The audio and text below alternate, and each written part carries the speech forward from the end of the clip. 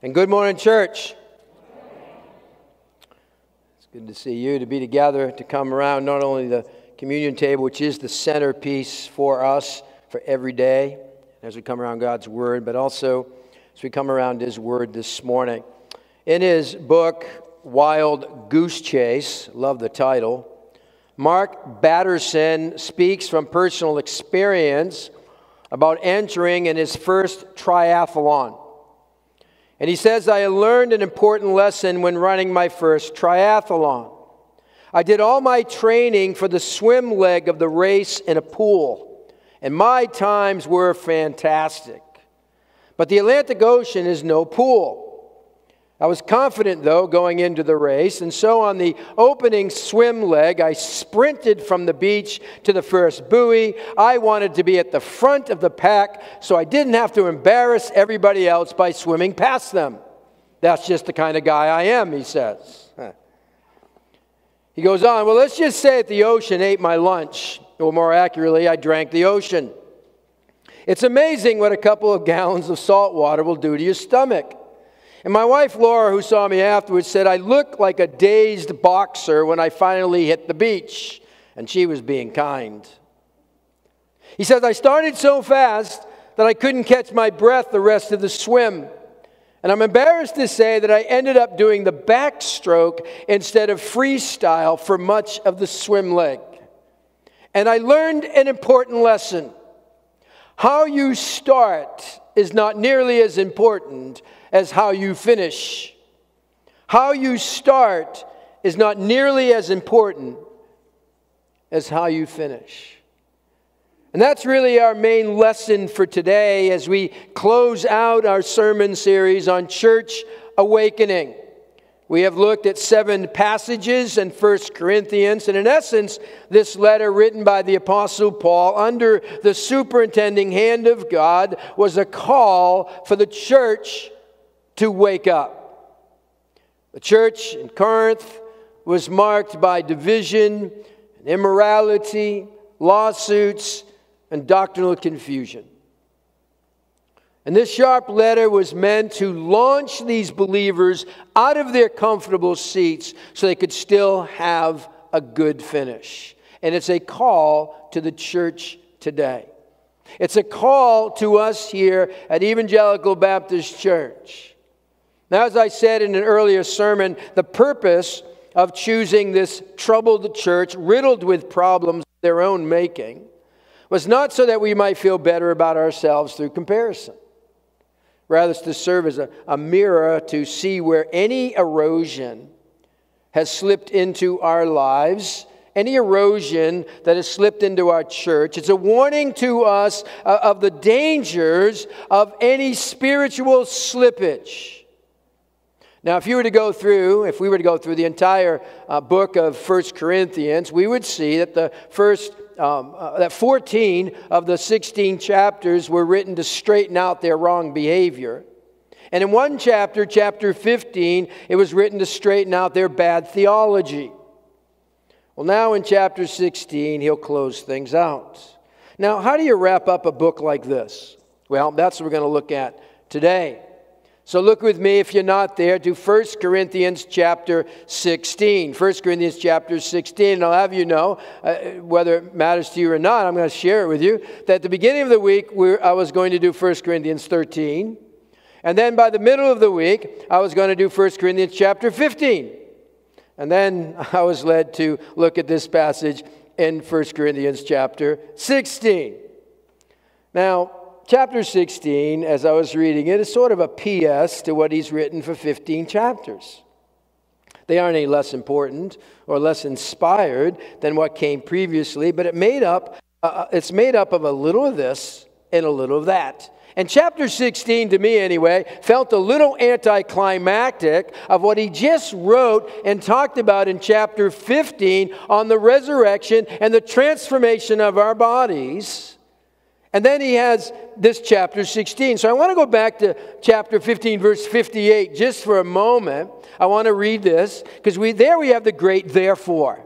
Verse 58, chapter 15. Therefore, my dear brothers, my dear sisters, church, stand firm. Let nothing move you. Always give yourselves fully to the work of the Lord, because you know that your labor in the Lord is not in vain. And I look at that and say, that's where he should have ended. Little I know.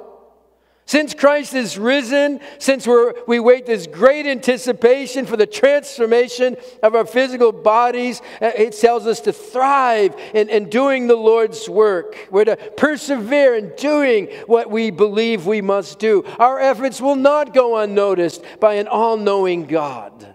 Oh, the great therefore ought to be the greatest motivator for finishing well. And it seems like that's where he should have ended. Then Paul follows up on that, chapter 16, with some practical words about giving. He makes some personal requests, and then he ends with some final greetings. But sandwiched in all of that are two verses, chapter 16, that I want to finish with this morning, verses 13 and 14. 2 verses, short passage, but it is loaded. It is a high-impact passage. These 2 verses have been called by some principles for powerful living. Another pastor called it basic instructions for Christian living. I'm calling it 5 essentials for a good finish. 5 essentials for a good finish. And so have your eyes locked in there on verse 13 and 14 of 1 Corinthians 16. In these 2 verses, you'll see that there are a series of commands. They're all verbs of continuous action. They're all in present tense. So as a church, we need to continually be doing these things in order to have a good finish. Now, my outline this morning comes right out of the passage, meaning I'm taking the words right from here. And so the first heading for this morning is be on your guard. The first imperative, first essential for finishing well is be on your guard. It's the first phrase there in verse 13, as the NIV has it. It's only one word in the original. It really means wake up, and it can be used in the physical sense to be awake as opposed to being asleep. But it can also be used in the spiritual sense of waking up and being alert, being on guard. And obviously here it's of spiritual awaking. He's calling us to wake up. Now, why is staying awake and being on guard critical to the times in which we live? Well, church, this is no time to check our brains at the door. This is no time to bury our heads in the sand to ignore what's going on around us. Now, this doesn't mean that we ought to obsess on the news stories and spend all of our waking hours hunting down evidence that supports our positions and views. But I do ask, how aware are you of the realities of what's going on around us? It's been said that there are 3 people in the world. 1, those who make things happen. 2, those who watch things happen. And 3, those who have no idea what's happening. Which one are you? Church, there's no time to check out, to let down our guard. So I ask, have you let down your guard? Have you let some things slip in your walk with Christ? Are you doing something today that you said you would never do? Or have you been kind of okay with a certain behavior in your life that you know is a dangerous compromise? You see, perhaps the most dangerous sins aren't those that would bring public shame, but those you can carry into this room this morning without anyone noticing what's going on. I ask you, has God been speaking to you about coming awake to guarding against some subtle influence and subtle sins in your life? See, we need to pay attention to what's coming our way. I'm sure you've all seen the well-trained guards who stand at Buckingham Palace. They look straight ahead, unflinching, a discipline to not even crack a smile, and others have tried to come and make them laugh, and it doesn't work. They're just straight, they're locked in. They understand their jobs, and it's to guard the palace. And to look at them from the outside, it would appear that they have it all under control. Well, back in 1982, Queen Elizabeth II was awakened in the night to find a man sitting on the end of her bed, and it wasn't Prince Philip. On the outside of the palace, everything appeared to be going fine. It seemed the guarding issue was under control, yet there was a man inside the palace, inside the queen's bedroom, sitting on the edge of her bed, wanting to engage her in a conversation there in the middle of the night. Well, it was a 33-year-old, London-born, unemployed man had somehow managed to stay undetected through the palace security, becoming the best-known Buckingham Palace intruder. Apparently, it wasn't his first time he'd broken into the palace. Now, it wasn't some elaborate plan on this intruder's part to get inside. It was just simply a matter of the guards letting down their guards. How about you? How about me? How about guarding your life and guarding your family? I mean, you may give the impression this morning that you're on guard, that on the outside it may look like you have it all under control, but if only others could see the inside of your life and the inside of your thought process, the inside of those trips you make to the store or your time away on business or those late hours at work, it may tell another story. But listen, if we're to have a good finish, if we're to thrive in living for Him to the end, if we're to make it through this week, it all starts with guardedness. Do you realize that in one unguarded moment, you could deny Jesus like Peter did? I don't know the man. Do you realize that in one unguarded moment, you could be unfaithful to your spouse? Do you know that in one unguarded moment, you could throw your career out the window? I mean, it's sobering to think, is it not, that in one unguarded moment, we could damage our reputation. That in one unguarded moment, we could lose the respect of our children and of others. I always cringe when I hear someone say, "Oh, that will never happen to me." When you are unaware of how vulnerable you are the most vulnerable. Let me say that again. When you are unaware of how vulnerable you are the most vulnerable. Or as Oswald Chambers said, he makes this observation: the Bible characters never fell on their weak points, but on their strong ones. Unguarded strength is a double weakness. So take a look and go, "Oh, this is my strength." Sure.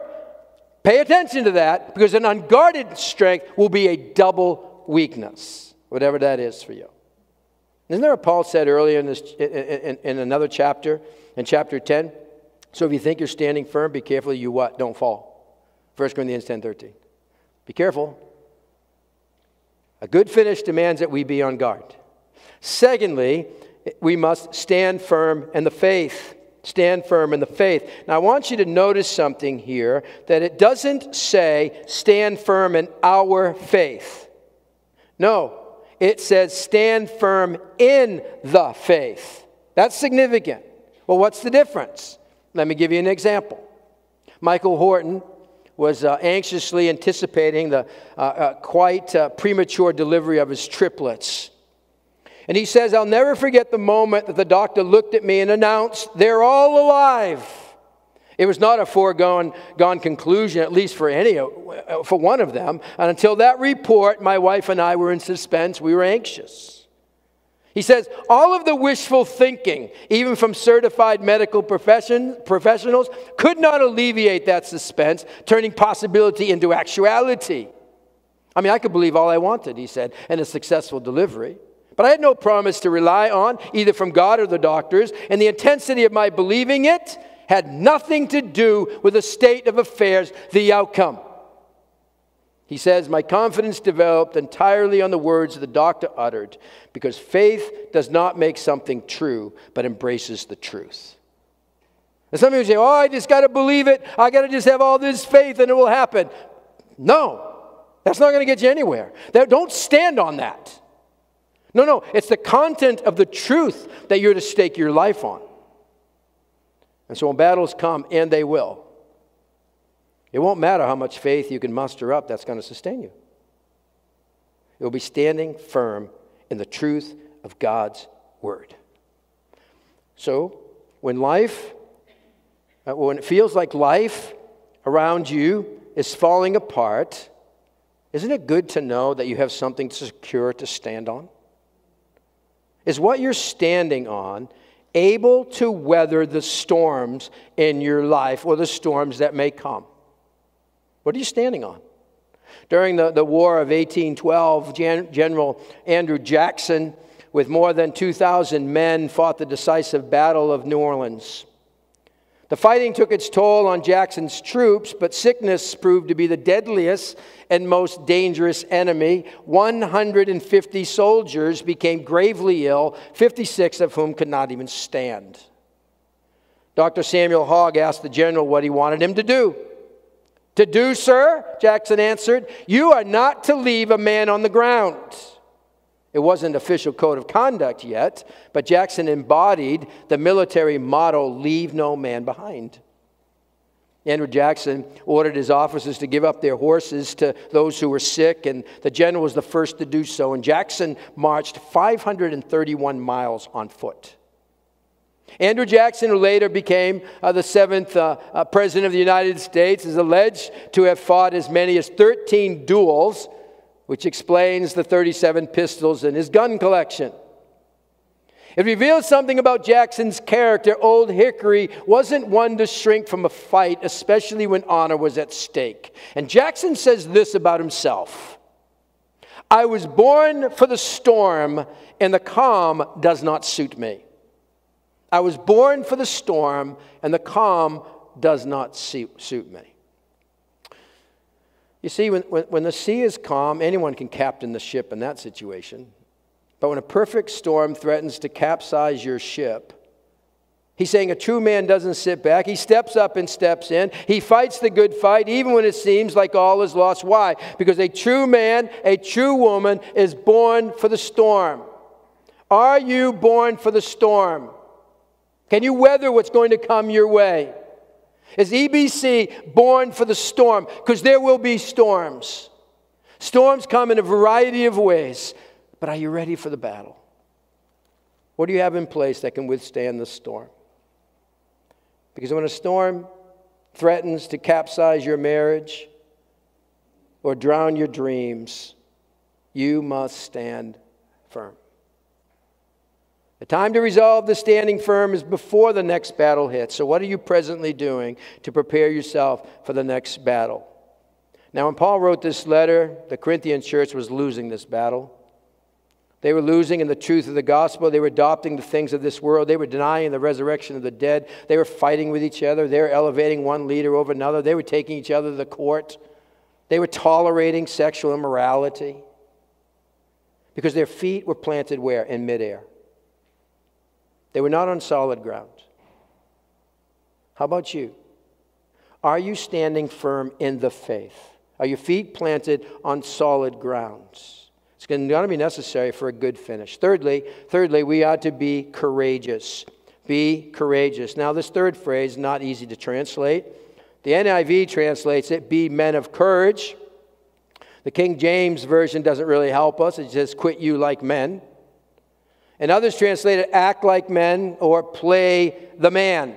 Now, this isn't a call for men to be macho or imply that this isn't a command for women. It's one word in the original, and it's the only place in the New Testament that this word appears. But in other Greek literature and in the Septuagint, which is the Greek translation of the Old Testament, the word simply means to act in a courageous way. That's why I'm going with be courageous. Essentially, it means man up, grow up. The idea is start acting like an adult rather than a child. And for the church in Corinth, they need to set aside their childish ways of whining and complaining and wallowing in their infantile mantra of me, me, me. And if they would have a good finish, they would need to put childish ways behind them, as Paul speaks about in 1 Corinthians 13. You see, physically, as we grow to adulthood, we should become less fearful and more courageous. Well, spiritually speaking, that also should be true. The more we grow in the Lord, There's supposed to be an unflinching courage about us. Courage. This is how I'm going to define courage. Courage is the bridge between good intentions and action.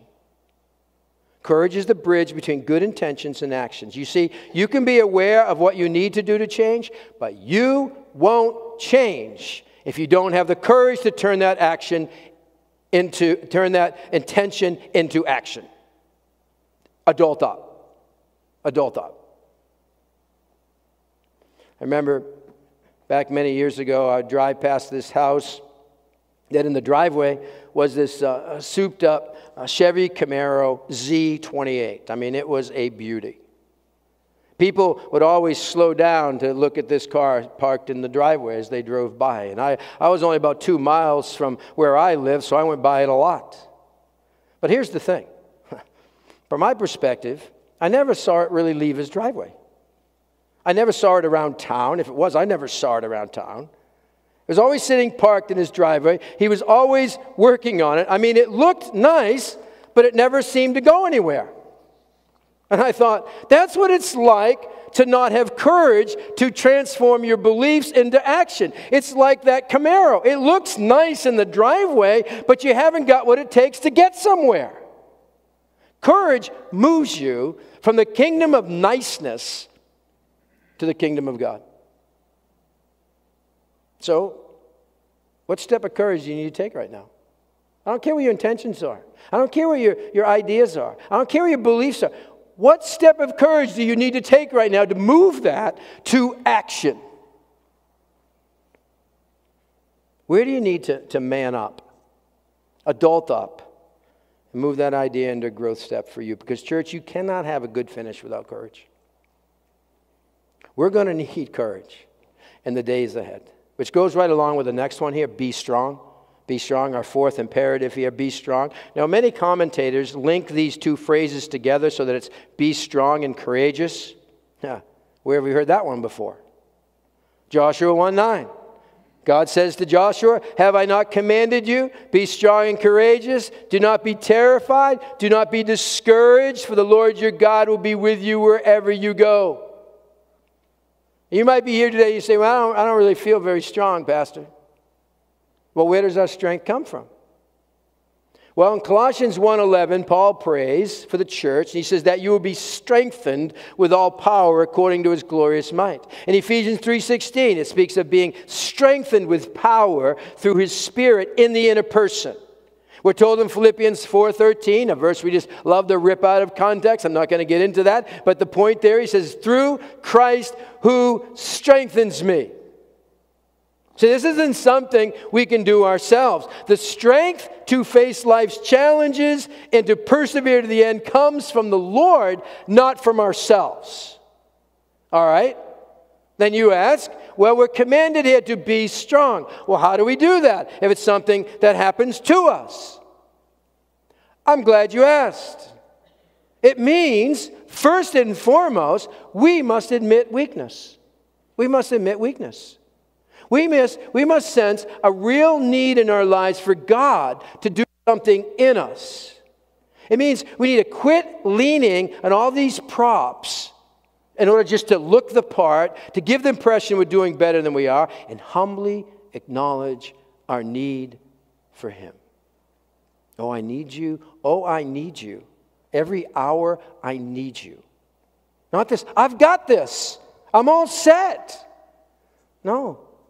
If we're going to be strong in the Lord, we're going to have to recognize and be aware of how much we need Him. And some of you are here this morning, and you won't admit that you need Him. You're going, I've got this. Well, God, that's for other people. I don't need God. Some of you would rather risk giving into some temptation than to ask others to pray for you to be strengthened, because you don't want to expose your weakness.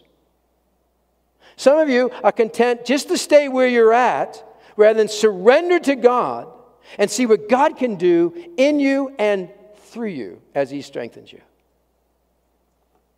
Where do you need to, this morning, go, I need God here. I need His strength here because I am weak. Because if you're going to have a good finish, it will require a self-awareness of how much you need Him to make it each day, to make it to the end. Be on guard. Stand firm. Be strong and courageous. But it doesn't end there. There's one more imperative, one more essential for having a good finish. Now, we might view this last phrase as kind of wrapping around all the others.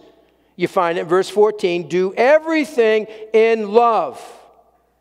In church, the word everything in the original is everything. You can't get around it. But you see how important this is? It's possible to be guarded, to stand firm, to be strong and courageous, and do it all in some kind of military-like way. You know, kind of grit your teeth.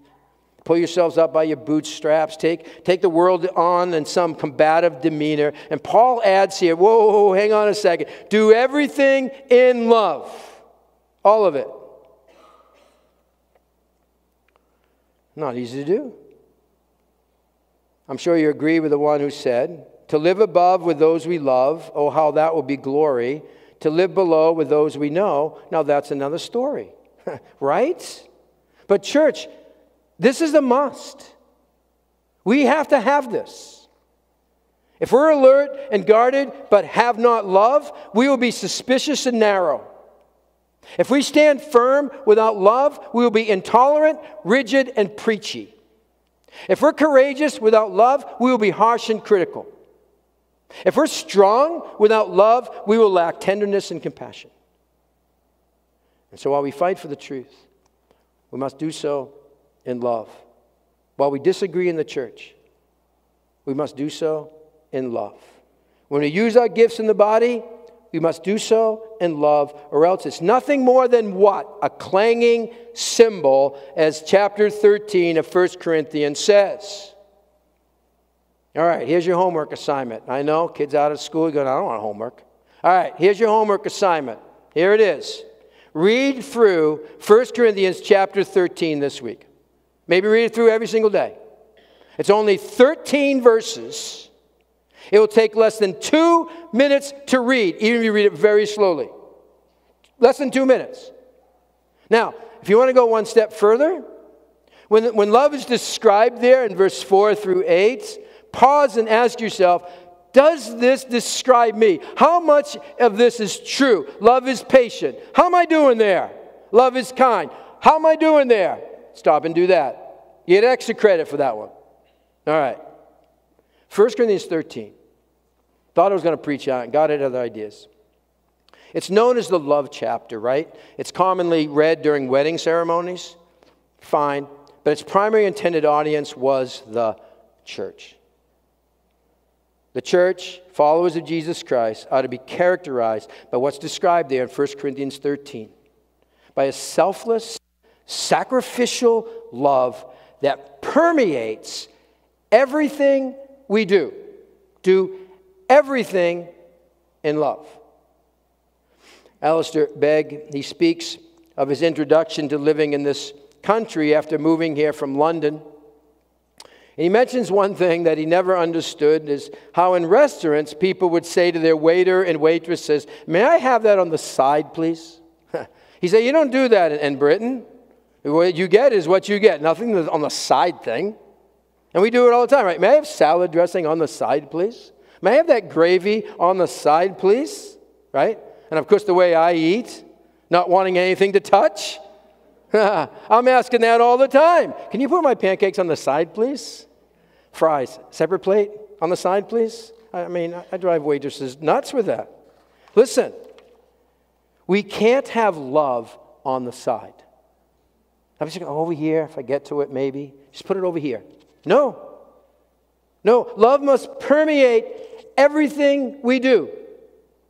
Anyone who walks in this room as a guest, as a visitor, on any given Sunday, shouldn't have to look hard to find love in this place. Our love for each other must fill the room. Does it? Does our love permeate everything we do? Is love flooding our communities and our workplaces and our families, wherever we're going to go this week? Love on the side won't cut it. Do everything in love. I know that's challenging. I know that's challenging. This entire series has been difficult to swallow at times. Because it's been a call to renewal, to change, to stand with Jesus in building His church. Because, church, we must not fall asleep at the wheel. I urge you, and 3 fingers are pointing back at me, to see if there's any drifting in your life. Any drifting in your life. And in my life, I must look at that. Because God wants the best for our church. And how you start is not nearly as important as how you finish. And the Corinthians were not off to a great start. They thought they were. They thought they were wise. They thought they were spiritual. They thought they were gifted. And even though this church was off to a bad start, God intervenes and through Paul writes them a letter. Now, I wish I could tell you that the church in Corinth woke up.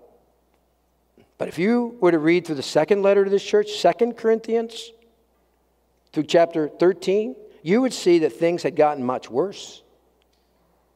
You find them rejecting Paul and Paul's apostolic authority. I mean, it gets so bad that the last chapter of 2 Corinthians, chapter 13, verse 5, Paul challenges them to examine themselves to see if they are even in the faith. That's how bad it got. Not a good ending for the church in Corinth. But it didn't have to be the case. Because God intervened. He wrote this letter because He loved them and He wanted the best for them. He wants them to have a good finish. He wants you to have a good finish. All right. How has our time over the last 8 weeks spoken to you about Church Awakening? What do you need to continue to do? And where do you need to make some corrections? Even ask, what would it take to provoke change in you? What's it going to take? Because you're stubbornly holding on. Are you sitting and waiting for one of those need-to-grow moments when everything falls apart in your life and you go to, it's the worst that it can possibly be? It doesn't have to go there. It doesn't. Are you going to wait for that? Danny Cox, a former jet pilot turned business leader, he tells his readers in Seize the Day that when jet fighters were first invented, they flew much faster than their propeller predecessors. And so pilot ejection became a more sophisticated process. Theoretically, of course, all a pilot needed to do in that kind of emergency was push a button, clear the plane, and then roll forward out of their seat so that the parachute would open up and they'd be safe. But there was a problem that popped up during testing. Some pilots, instead of letting go, would have a tight grip on the seat and say, I'm not going anywhere. And the parachute would then remain trapped between the seat and the pilot's back. And so the engineers went back to the drawing board and they came up with a solution. And Cox says this, the new design called for a 2-inch webbed strap, one end attached to the front edge of the seat under the pilot, the other end attached to an electronic take-up reel behind the headrest.